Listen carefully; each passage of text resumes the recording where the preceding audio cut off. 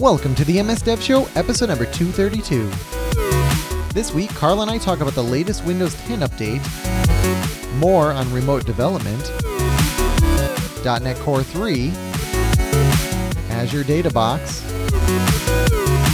We also cover the latest Microsoft hardware announcements, and what it's like to develop with 800 other people all in one room.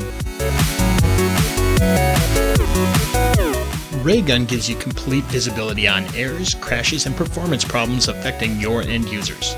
Replicate issues in seconds rather than digging through log files or having to rely on users to report errors or crashes. Raygun gives you a window into how users are really experiencing your software applications. Check it out today at raygun.com. Carl, how's it going? It's going pretty good. So, you still got stickers? I still got stickers. If anybody else wants stickers, they can mail us or email us at feedback@msdevshow.com with stickers in the subject line and your name and address in the body, and I'll send you out some. In fact, since I'm in between traveling right now, I have a nice stack getting ready to send out. That is basically all the stuff that got stuck in our junk mailbox over the summer. Very cool. And actually, now that I think about it, Raygun was just talking about how they are going to be at Ignite and they're going to be at AWS Invent. And I don't know if they still have any stickers left, but whether or not they have them, go up there and ask them for some MS Dev Show stickers if you're at either of those events. And that really helped us. And I just want to say thank you to everybody who did that at Build. Because the booth they really enjoyed talking to everybody and knowing that they were a fan. Yeah, the booth got like overrun with people saying like, hey, I want MS Dev Show stickers. We listen to the podcast. And then also for the recent contest that we ran too. I mean, that was just really amazing. I mean, we have the best listeners, full stop. We do. Okay, so speaking of amazing listeners, what do we have for the comment of the week? We have Dan Clark reaching out to us on Twitter. Said, just listening to MS Dev Show talking about VS Code Remote SSH. Definitely going to update my Kubernetes and Raspberry Pi talk to include this. Browse and edit remote files on the Raspberry Pis from VS Code via the VS Code File Explorer tool.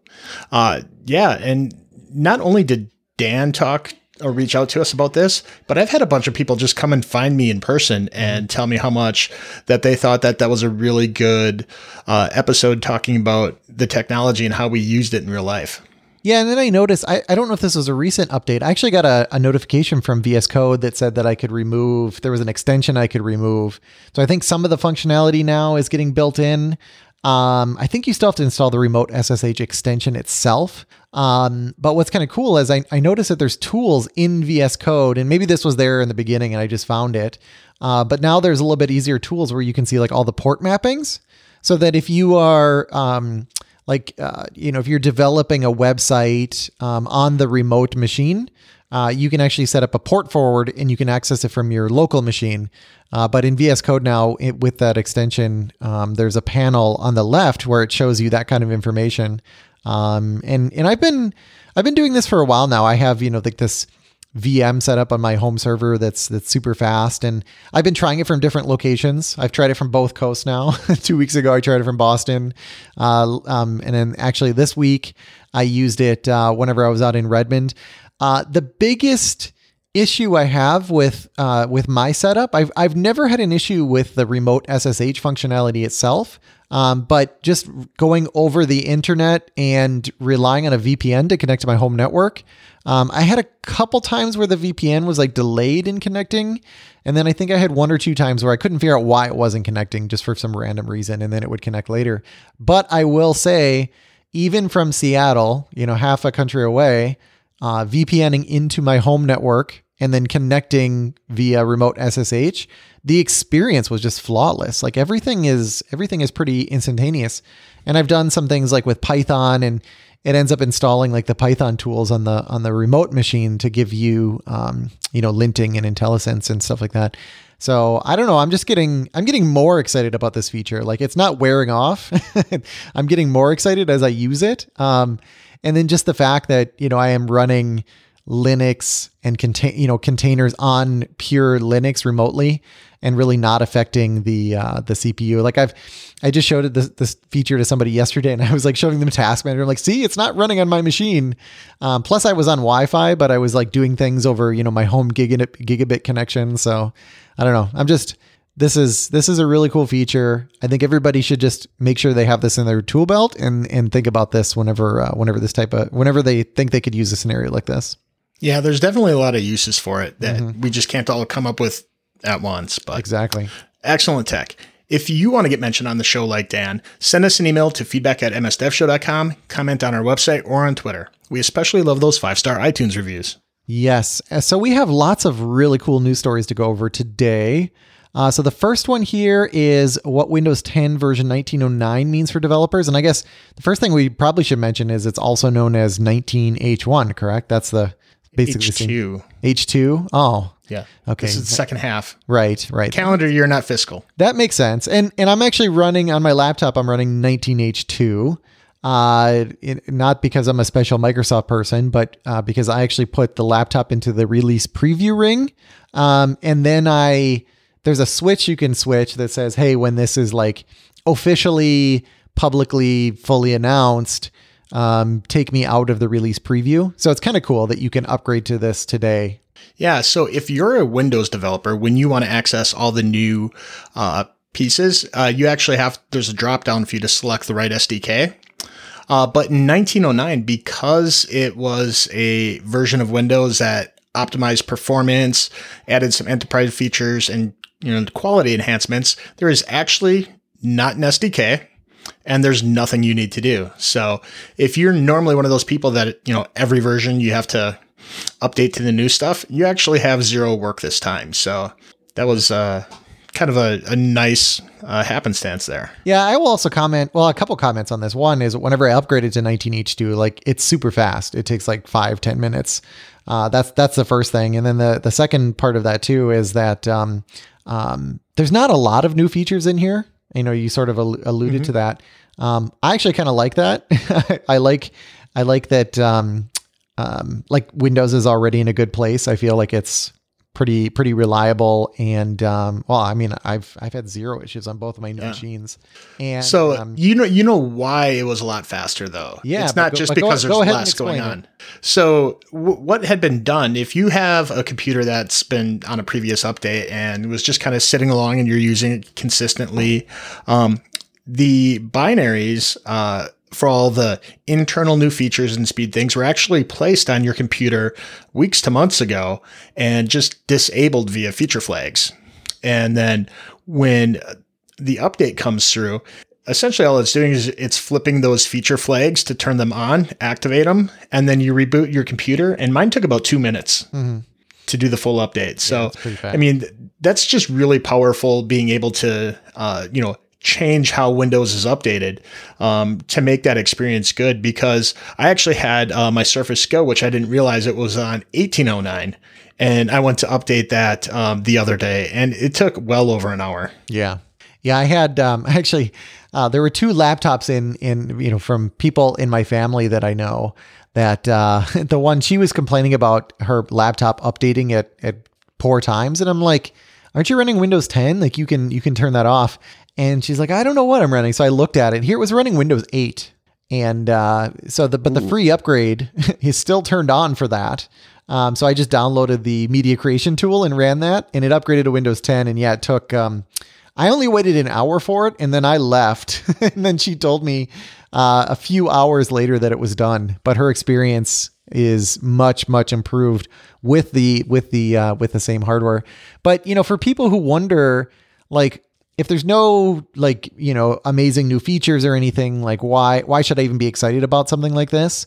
I will say, working on the like commercial and the enterprise side of things, usually we're talking to partners and they're building, some kind of big application that relies on some backend feature. So like, I'll give you a weird example. So it could be like nested Hyper-V, for example, or it could be something to do with Windows containers or something like that, some feature in there. And those kinds of features, and pretty much always require a new version of Windows. So basically the code gets written and they're just waiting for that next release to come out. Every release is an opportunity to get some of those features that you might not see in there. So, things continue to get better and enable new scenarios, even whenever it looks like there's nothing new there. So just keep that in mind. Plus, like I said, I think they just, Windows just keeps getting more and more refined. The control panel and like even the start menu has some things that make everything a little bit smoother and fit and finish. I've really been impressed with it lately, honestly. Okay, so let's see here. Announcing the Open Application Model, an open standard for developing operating applications on Kubernetes and other platforms. Yeah, a lot of enterprises have been adopting Kubernetes as the basis for their architecture. So they plan on building their application into a microservice that's going to get described in a way that Kubernetes can understand and then deploy. Well, the problem is there's a lot of different moving pieces there. And especially if you're going to have this be something that you might want to run in several different clouds, there's a lot of different ways that could be. What might be, when you're asking for a load balancer, you might just say, hey, I need a load balancer. I kind of just need like a standard generic one. And, on Azure, it might be, called Azure Load Balancer, but on Alibaba or Amazon or Google Clouds, there could be called just about anything. And OAM is a way to kind of have those generic, ways to describe your application to Kubernetes. So you can get all of those pieces that you need and have your application just run and work. Yeah, it's like the YAML file that Kubernetes would use. And in fact, looking at this, it looks like that was essentially the model, right? Mm-hmm. It's pretty darn close to that. But the idea is that is now a standard. So if there's, I don't know, something better than Kubernetes, whatever the flavor of the day is, the new thing, you can use that same standard on there. Or, theoretically, and I guess we're going to have Mark Fussell on pretty soon, but you should be able to use this with something like Service Fabric, since it's able to run containers and do a lot of that same orchestration. So you should be able to use the exact same format as well. So standards are good. Always like to see that. Yeah. And just to be clear, this was something that was developed alongside Alibaba. So this is, designed for being able to reach across those different cloud platforms. Yep. This next one is really cool. Announcing support for native editing of Jupyter Notebooks and VS Code. Yeah. I don't know if everybody's had the experience of working with a Jupyter Notebook. I know that we've done an episode on this in the past, but it's kind of got a really interesting user interface where you kind of have like these little different blocks and areas where you have your code that you kind of like put in, and then you have kind of like right underneath it, maybe some results from that code, and then more code underneath that. And, something that like when you look at what a standard like text editor might provide, you might be like, I don't know how this could really work in there, but now there's a plugin to kind of give you that whole UI in VS Code. So you don't have to go off into somewhere else if you're using VS Code for all of your other development. Yeah. And actually, the whole Jupyter Notebooks thing, this might seem obvious to many listeners, but if you've never like used this before, the thing that really opened my eyes with Jupyter Notebooks is that it's like a client server model. So, well, it's actually more like just a website. So in Jupyter Notebooks, you can host it anywhere. And what never clicked for me until we actually were using that NVIDIA Jetson board was that it had Jupyter Notebooks installed, which meant that all I had to do was browse to the right website. And I was using the client interface for that. And you can do things like, machine learning algorithms, and those are actually running on the device. It really reminds me of like the SSH remoting. It's kind of a similar concept to that. So that, to me, like that's one of the most powerful things about Jupyter Notebooks. But anyway, this is pretty cool because I think switching back and forth is kind of a pain. What I like about this is you can put the notebook like right in your code and it's sitting there alongside of it, and it gives you that really cool playground there. So I'm definitely gonna be checking this out, and it actually gives me the idea then to actually install Jupyter Notebooks then on my uber powerful desktop that I have sitting at home, because once again I could use VS Code anywhere. And I could be using Jupyter Notebooks remotely. Yeah, and you get all the cool stuff like autocomplete, variable explorer, connecting to remote Jupyter servers, and even exporting all your stuff as Python. So, Yep. Yeah. I assume this must connect. I hope. Oh yeah, right here, connecting to remote Jupyter servers. So VS Code automatically creates a Jupyter server for you locally by default. But if you want to use a remote Jupyter server, it's as simple as using the specified Jupyter server URI command. So yeah, I can install Jupyter on my server and use VS Code as the front end client. Super, super cool. Okay, .NET Core 3.0 concludes the .NET Framework API porting project. well, that was a mouthful. Yeah. But what that really means is let's just step back and look at like the history of .NET Core. When it first came out, it was just a tiny core piece of functionality. And throughout time, they kind of had to add a lot of the functionality that .NET Framework is. And in fact, I think that was like the major focus of .NET Core 2 is like, let's just bring all this full framework APIs, but we'll bring them into Core. With .NET Core 3, there was still a bunch of APIs that were missing that WinForms and WPF needed. So those got brought in. But yet still today, like there are APIs that are in framework that are not in core. But they're saying that's enough. Going forward, we're just going to be worried about net new things that's going to be in core only. Yep. And we sort of talked to Scott Hunter about that at Build, because there's things like .NET remoting that aren't coming forward. But there's things like gRPC, which is gaining in popularity and it's an open standard. So there's frameworks like that you can use. So I'm sure that there's some people who are, they're probably angry about their particular framework that they're using, but you got to like draw that line at some point. And I'm glad that they're being clear about where that line was drawn. But at the same time, one additional note this is in a GitHub issues, for .NET. Right.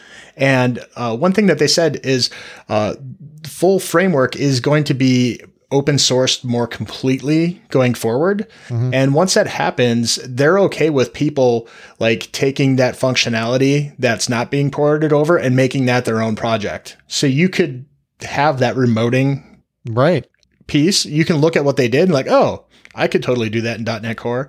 Right. It's just that Microsoft isn't going to invest in it. So if that's something that you want to do, you could build up a community around that, and that could be a nice community project. Yeah, that'll be interesting to see what communities take off there. Because like workflow is kind of a big one too, right? There's people that are just probably feel like they're left behind, and they're like, I just want my workflow stuff. So Cosmos DB Geospatial Query Playground.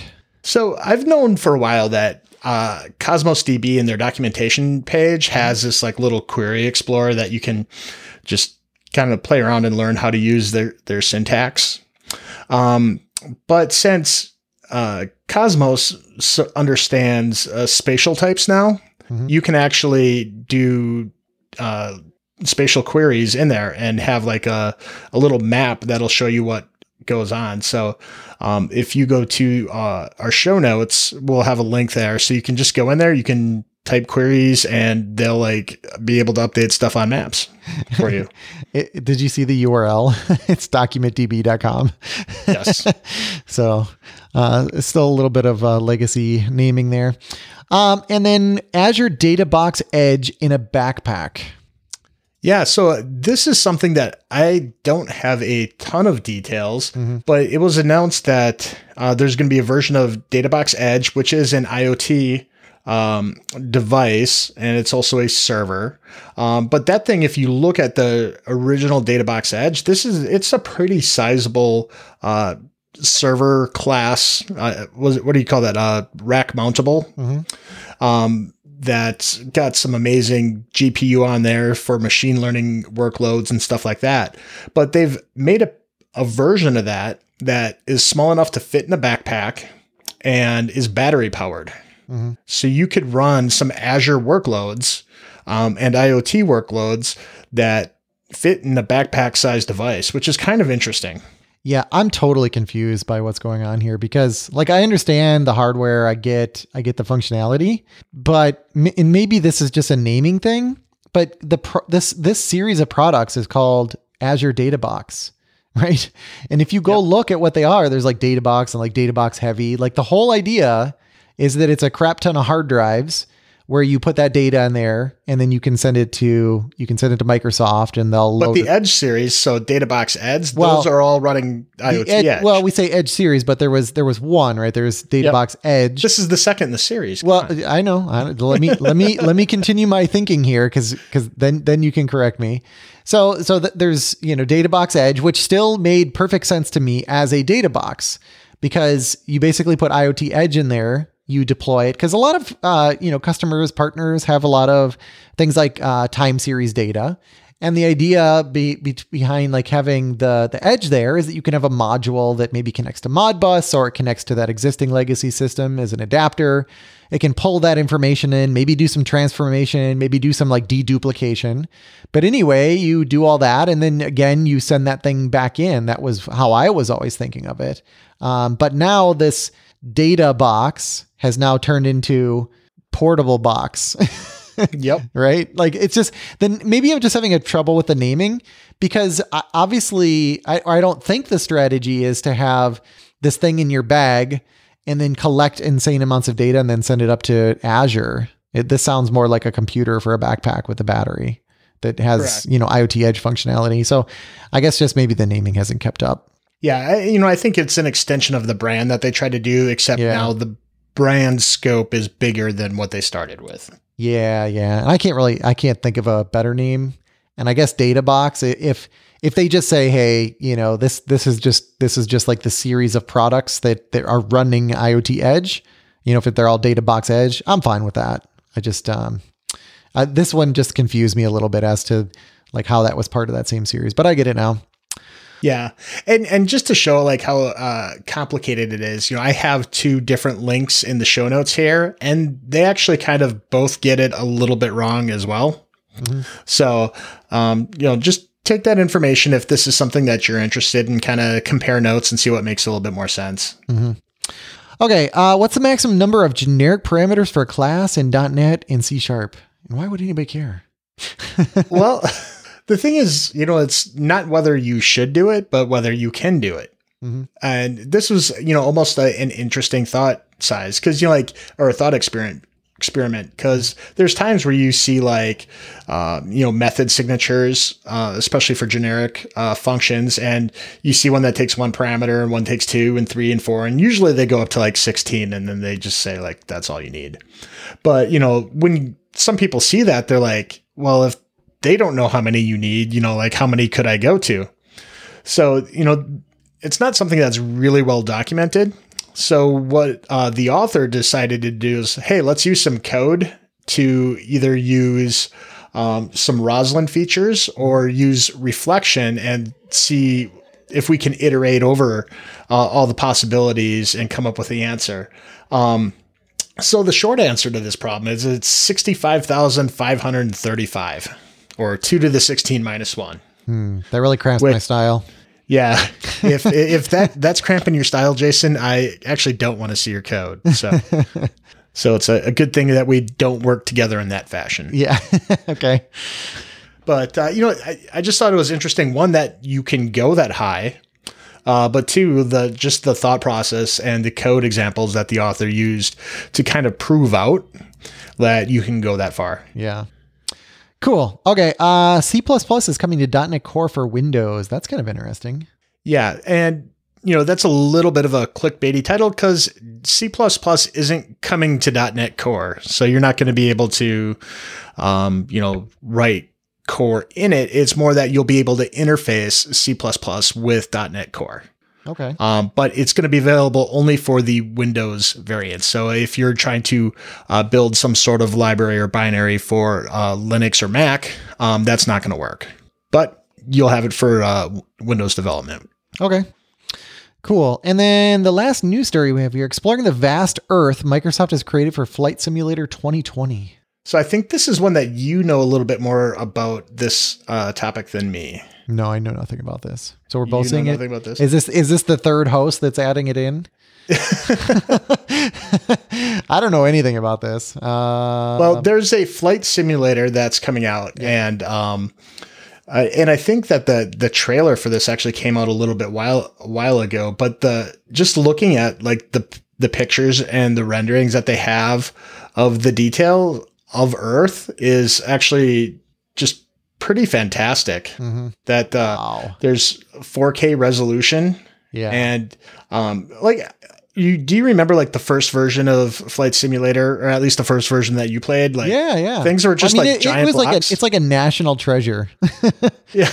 Well, I remember like flying around, quote, like Chicago skyline or the New York City skyline. And these were just ginormous rectangles that you're flying around through. Yeah. These graphics, I mean, just if you only do one thing from this new story, go watch the trailer. My God, that is some crazy quality in there. I mean, everybody they're going to sell GPUs for this for sure. That is so cool. I mean, cause like people, like you can do like a lot. I don't want to say you can do a lot of your flight training. I don't know if that's actually the case, but like, I mean, like actually operating a plane in like a legit way. The physics world is pretty decent. Yeah. Oh, that's cool. They're flying by the Space Needle, of course. Yeah. This looks really amazing. I was just disappointed when it went away, and now that it's coming back, I'm just so excited because I mean, people just love this. People build like, 12 screen flight simulator setups. So very cool. Lots of people are into aviation, and that's great. Okay. Should we talk about, we did get one comment on Twitter about, I think covering all the hardware stuff. They were tired of us doing that. I think this is probably our last episode where we're going to have like a big focus on hardware, but I feel like we have to do it because of all the Surface announcements. Yeah.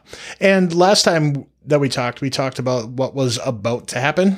Mm-hmm. So now that we know what happened, now we actually can comment on it. Well, and I think it was like even bigger than we expected. I mean, it was like everything got released. And then some. Yeah. How do you want to go through this? I think in order, right where like you have it. Okay. So, and I was in Redmond this week and I got to see these devices in person. No, I did not get to see the Duo or the Neo. I didn't actually even expect to see these devices. I just happened to go to the store and I'm like, oh, what look at this. Here's a Surface. And I'm like, wait a second. This is a Surface Laptop 3. So I saw the 13 and the 15 and I saw the Surface Pro X, but first, I'll talk about the laptop first. Holy crap. What nice hardware. I was blown away. Like I touched it and I was like, this thing, it is just a whole nother level. I have my Dell XPS 13, which I love, but it's kind of like a plastic, which I don't care. Like it's okay. But like the build quality on my XPS 13 is like, it's a Dell, like it is what it is. So your Dell is good, but it's not like refined.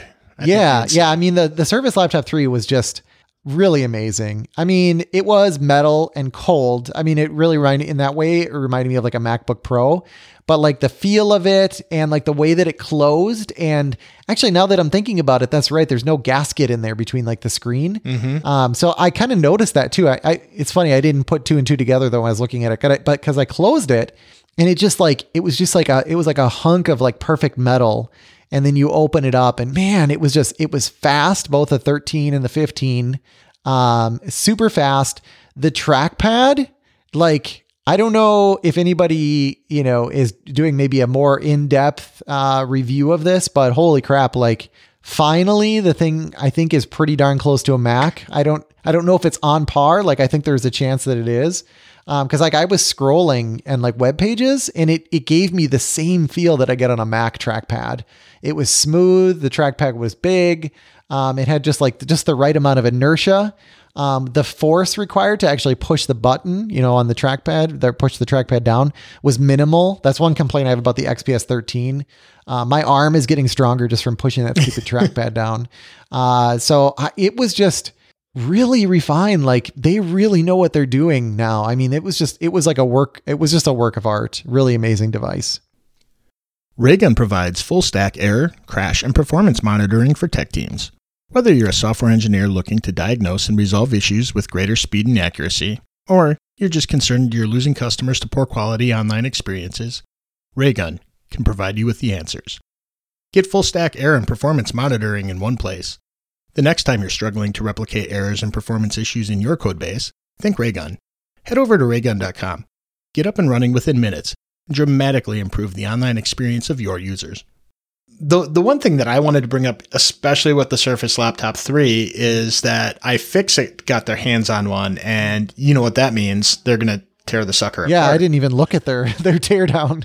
So I usually just kind of like look at their final summary, but I actually read through the entire article for this.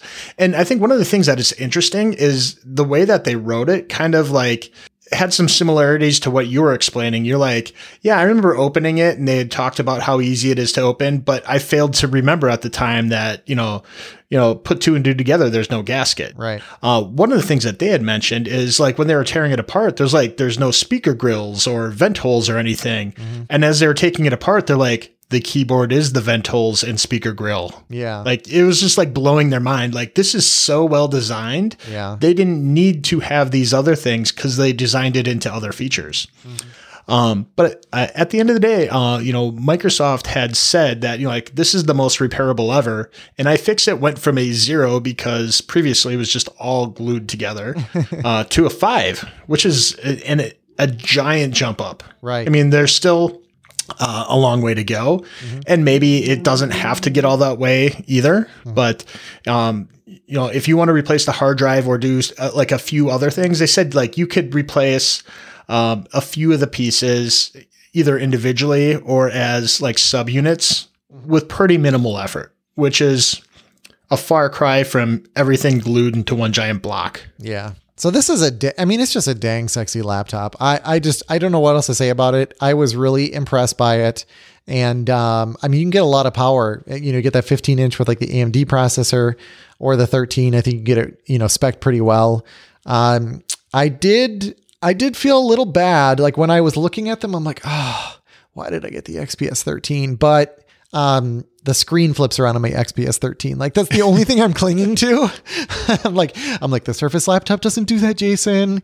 What you have is okay. I have to like convince myself that what I got wasn't a total waste. So, yeah, I don't know if you have any other questions on that. I'm going to skip ahead here. I'm going to do these a little out of your order here, but, the Surface Pro 10 or not 10, the X, oh my God. Surface Pro X. The Surface Pro X. I had to train myself so long on like the Apple stuff. So the Surface Pro. I made it easy. I just mispronounced all the Apple stuff. Yeah, there you go. It's the iPhone X. That's right. So the Surface Pro X. Wow. This was another. I don't know. I'm sure everybody thinks I'm a shill. I'm just saying this because I work for Microsoft. Whatever. Just go ahead. But just go into a Microsoft store and just look at it. If you think the thing's a pile of crap, then don't buy it. Okay. But holy crap. I couldn't believe how thin and light it was. But for the size screen, the bezels weren't too obnoxious. One thing I've actually found with my XPS 13, now that I took it on a plane, the bezels are too small. You can't hold it without touching the screen. So I keep pausing like Netflix, but that's a totally different story. So I actually think the bezels on the Surface Pro X are probably about perfect. I did not get to do like extensive performance testing, but I did like open up some applications side by side with like the Surface Laptop 3. And, there was a difference, maybe the Surface Pro X was like 75% as fast on like launching some apps. But still we're talking about like 0.75 seconds versus like 1 second. So, in a real world, I don't know how noticeable that is. I'm not doing like a comprehensive review of this. But I was really impressed with just like the thickness and the size and like the fact that this thing, if you want to use a machine for like 80% consumption and then like 20% like creation, like this is so much better than an iPad. It's not even funny. Because you really don't lose any functionality. You can use it as like an honest to God, PC. And then the other thing was, it has like the hidden pen and the keyboard. I'm not a fan of the detachable keyboards, but again, if it's, 80% consumption, 20%, productivity, then I think it's fine. The pen, felt really great, but when I started drawing with it, to me, it had the best feel of any device. And I guess I haven't used any of these in a while. It's been a while since I've used like the old, like I have a Surface Book, like a Surface Book 1. But for whatever reason, like the amount of drag on the screen I felt was like perfect. and the responsiveness. I mean, it seemed to be, imperceptible delay. It was a nice machine. I think this is a machine that I would recommend to a lot of people, especially if you're, like I said, if you're in a situation where, maybe you have like a laptop and a desktop and a tablet, for example. Like, you could definitely consolidate two of those devices into one, I think, with something like this and be pretty happy with it. And I think that's pretty interesting, especially for a first generation go at this. Yeah. It'll be really interesting to see what the performance and, most importantly, battery is on the second one. Yeah. And how it was compares. Fast enough that, like, it made me, again, sort of question, like, man, maybe I should have got that instead of the XPS 13. But again, no, you wouldn't want that as your primary. Yeah, computer. I don't think so. Yeah, I don't think so. But replacing an iPad, I think everybody's a little disappointed when they buy an iPad. I've talked to so many people about this. I'm like, what do you actually use it for? And they're like, I use it for Netflix. Like, wow, you just bought like $1,000 Netflix machine. But this is a case where you can run like VS Code or whatever on it. And I think that's kind of a game changer, or run like real, like remote desktop. And, well, I guess there's a remote desktop for the iPad, but I just think there's so much more that you could do on this. You could run regular Visual Studio. You can run Photoshop if you want to. And the startup speed for even things like Photoshop is not horrific. So, yeah, I thought it was pretty nice. The other thing that I think is pretty interesting on this is it obviously has a slightly different design than the Surface Pro. Yeah. Yeah. And one of the things that I have absolutely no insight into is this, its own unique design, or is this what maybe next year's Surface Pro? Oh, that's a good question. Yeah. We'll get as well. So is this like a peek into the future of the design language of the Surface hardware? Yeah. I think it makes more sense. I mean, I don't think like getting an Intel processor and a Surface Pro, I don't think makes a ton of sense. I mean, I think there are people where that does make sense, but I just think that for most people who want that form factor and are going to use that keyboard, it may as well be ARM, because then it's just going to work the way that you think it is. The battery is going to last forever. It's going to do all the things that you want it to do in the way that you want to do it.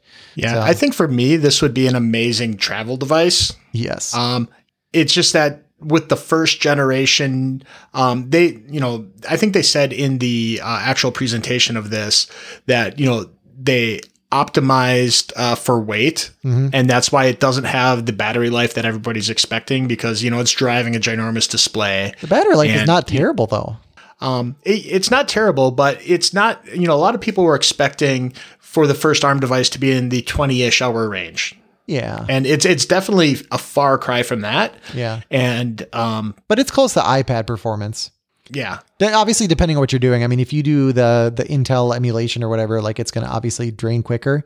But like, this to me seems like a perfect device for like somebody who's going into school, or even like salespeople who are traveling. I mean, man, it seems like this is an amazing machine for the plane. I think this just makes sense for a lot of people. Honestly, I don't really want to talk about the Surface Pro too much, because I think it's... Well, I think the biggest thing for that is, for the Surface Pro, it gets USB-C, and it's been solid since the third or fourth generation. Yeah. So, I mean, this is just, a set of... Just a refinement, yeah. We already knocked it out of the park. There's not a lot to really do. And if there was, I mean, that would be a state on what it used to be. Yeah. So the other thing that I'll mention here is there's a tweet that I'll include, but Daniel Rubino he was showing the instant on functionality. If you get the Surface laptop, or I mean, the Surface Pro X just does this. But if you get a Surface laptop with the Intel processor, basically he showed he had a laptop sitting there for 10 hours. And as he opened the screen, like he opened it quickly, before you could even see the screen, the machine was already on. And this was, I guess, some work between Windows and Intel to make that a reality. But it really is like instant on. I mean, you are not waiting for that machine to come on. Now, I can't complain about my XPS 13. It's good. But it's probably like, well, let me hit the button here. It's like 1 second, but it's like half a second on these new ones. So just keep that in mind. I mean, that's a game changer when your laptop is just immediately ready when you are. So something to look forward to whenever you pick one of these up. I don't really want to talk about earbuds. You have anything you want to say there? I do, because this is one of the things that I had heard like a lot of rumors about, and I got kind of excited because my AirPods are getting ready to bite the dust. Okay. I wear my AirPods pretty much most of the day, probably, in my ears, 8 to 12 hours a day. Mm-hmm. So I was really excited to maybe have Surface earbuds, but the problem for me with these is they are just ginormous and ugly. Yeah. So these have like a ginormous touch sensitive plate on them, so you can do gestures. Like, I don't want gestures. I just want something that disappears in my ear, fits, and is amazing. I think it's cool that it does the voice translation stuff, so you could, have another language translated to you on the fly. That's definitely a nice to have, but it's not something I would use on a regular basis. So for me, with the price of these being $250, which is, between $70 and $100 too expensive, and just being ginormously ugly, it's a hard pass for now. Yeah. Yeah. Just definitely not my cup of tea, but everybody has their own cup of tea. So now I'm waiting for Apple to update their AirPods. I'm trying to not buy the current version. This design. I would love to hear all the Apple people. Oh, actually, this is like the way they should have been the whole time. Oh, I love that. I listen, you and I, we listen to, there's an, Apple podcast we listen to, and I love it. There was a picture that leaked out of this supposed 16-inch MacBook, and it looks like identical to the existing one. And they're like, well, yeah, that makes a lot of sense because the existing one is perfect. Well, and a lot of times they do the like, what if this Microsoft hardware was made by Apple? And of course we would say it was still crap. And then Apple does it, and they're like, well, this is how it should have been. Yeah, I know. I know. Well, I will say I wish somebody could force them to take a look at these new Surface laptops, because I think that they would be pretty impressed. So, what else here? New accessories. So I've actually got an update on the accessories. Okay. I didn't really tell you this, but we were camping a few weeks ago, and sometimes your spouse tells you all sorts of things right away. What annoys you? Sometimes they just let it fester inside. Apparently, my wife was letting it fester that she did not like my mechanical keyboard because it was way too loud. Yeah. And she basically told everybody else but me about that when we were camping. So I was like, okay. I did hear that. and I knew you heard that, so that's why I'm bringing it up. So what I did is that when I heard that the new accessories were quietly updated, I actually got it was the cheap Bluetooth Surface keyboard. Okay. Is it the one with the number pad on the right? And it's the one with the number pad. And then on the top right, it's got the calculator button and all that. Yeah, it's got the office button and the emoji button. I used it when I was out in Seattle. So first of all, normally I do not like keyboards that are quite like this. Mm-hmm. But this is actually really nice. It's got a really nice good feel. Keyboard. It's got a really nice feel to it. It's contrary to my previous keyboard, dead silent. Right. So basically solving the happy wife, happy life problem with there. Mm-hmm. And she has not complained once about my typing sense. Yeah, if I didn't have a brand new keyboard, that would probably be my keyboard. And like I said, for $50-$55, roughly what this one was. I think, aren't they? They're 100, aren't they? No, this one was $50-$55. There is the I was looking at the $100. The ergonomic one. No, I did not get the ergonomic one. Let me find the link in the store. I was gonna say, and I did look at the new mice and all that kind of stuff. Oh yeah, look at this Microsoft Bluetooth keyboard. This is not the one I was looking at. But I bet you it feels like. Oh, here we go. I was looking at this one. Microsoft Modern Keyboard with fingerprint ID, apparently. Yeah, I don't have the fingerprint ID. Yeah, I didn't even, but the one I was looking at, I didn't know had a fingerprint ID. I don't even know where that is on here. It must be the lock button. Did they put it in there? Okay, so yeah, you don't have the same buttons up in the top right. If you look at the keyboard side by side, so there's a gray one and then there's the black one. So yours is black, I assume? Yep, it's black. Okay. So it looks like they're identical except for that. Well, that's pretty good. Yeah, wow. It's $50 even. So. And that's a Bluetooth keyboard? Yep.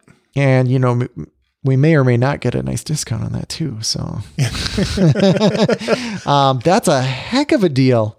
Oh man, why did I buy this piece of crap Logitech? This would have been my keyboard. Yeah, that one didn't exist when you were buying yours. No. You don't Return have it. oh yeah, there is volume buttons. I guess they're part of the. Wow. Okay. Well, I feel bad now. Thanks. And the thing is, like, Microsoft has historically had good keyboards, so Yeah. you can't go wrong. The only thing that I'm missing is backlighting, but yeah, I can deal with it. Yeah, and that $100 one that I was looking at, the modern, the big silver one, that was a dang nice keyboard. So, I would probably look at both. I don't know if the feel of the keys is different now. I'm really curious. Yeah, next time you're over, you'll have to give it a whirl. Yeah. Wow, there's just so much good hardware. So sorry to that one guy who doesn't like to hear us talk about hardware, but like there's so much cool stuff right now. Yeah, this is hardware season, so. Yeah, and then new Office features. Well, here you go. This is software. What did they add here? Transcription, inking in Excel. I mean, that was some cool demos, but I mean, to be honest, I've had, pens on my laptops. The last thing I think of when I'm in Excel is, let me go grab that. Even if I happened. Yeah. I mean, we're just, I would say we're pretty normal. But the thing is, there's lots of people that love their pen and do want to use it everywhere. Yeah. So I could see, like, if you were people using it, maybe if you were in a meeting and you just are scribbling some stuff down. Yeah. That's cool. I just don't see it getting a ton of use. Yep. Okay. And then 2 different, dual screen devices. Yeah. So these are both a dual screen tablet and a dual screen. I forget what they're calling it. I'm going to call it a phone, even though Microsoft isn't. Mm-hmm. They basically said it's a cellular device or something like that, but it's basically 2 5.6-inch phones, kind of that fold together. Mm-hmm. The thing that was kind of weird when you looked at it, when they did the initial unveiling, it looked a little chunky in their hands. Yeah. But all of the reporters who have had a chance to see it in person says it's a lot thinner than it looks. Okay. Well, that can be a game changer. Yep. And then there's the Neo, which is like the big brother of that thing. Yep. A full-size 13-inch display with the thinnest LCD in its class. Yeah, they say, I think he let it slip. There was a few things you could tell, like he was like just really excited. And basically he said that like they have not made an LCD that thin until now. Wow. Now that I'm looking at the video, I see what you mean. The screen is really thin. Even when the thing is folded around, that's like the thickness you'd expect it to be. Yeah. So both of these dual screen devices are coming next holiday season. So late next 2020. Interesting. Well, the video, I think, sells this thing a little bit more than the presentation did. Like she's like showing what she's using it for, like taking notes and like using the bottom part as like a keyboard and a pinch. Cool. So we'll see how those actually land. And then the big one runs Windows 10X. Yep. So the tablet will be a Windows 10X tablet, which is a full version of Windows 10 optimized UI for dual screen devices. Okay. And not much to say about that until we actually get our hands on it, of course. Nope. So definitely know a few people at Microsoft that have been obnoxiously quiet that maybe we can, buy a drink or two and see what happens. Yeah, I know who you're talking about. Okay. So the last thing we're going to talk about actually wasn't even from the event, but it's an internal event that we have in our part of the organization. And there's Microsoft 1 week. And then we work in a group called Commercial Software Engineering. And we have our own 1 week, which is not confusing at all. No. So you want to describe 1 week for us? Yeah. Why people would care? Like Jason said, we work in commercial software engineering, or we call it CSE. And in this organization, there's about 800 people, and we're, I don't know, over 90% technical people. Mm-hmm. So this is an engineering organization. So as part of that, we need to stay up to date on the latest and development trends and technologies. And one of the ways that we do that is we have, I think we call it maybe like a hacking culture. You could call it a learning culture. But what we do is we get together for this week and we split off into, I don't know, somewhere around like 50 different teams. And each team has a project. a real world project. So this isn't something that we're just going to do like a little pilot on and throw the code away when we're done. This is, something that's come from the real world and is a project that's one of the people on the team cares about. They submitted this, and they're going to get 8 to 10 engineers for 3 days to sit there and help build out and solve. And when they're done, they can actually move this on to the next phase of development. This is going to go off into production somewhere. Mm-hmm. And this is really cool because we have a worldwide team. All of the people are mixed around. So you're not working with the people that you normally work with day to day. You're working with people that are on teams that have slightly different focus, teams that are coming from different geographies, different languages. So it's a really nice way to, learn about the technology set. And this covers the gamut from machine learning to IoT to big data and stuff like that.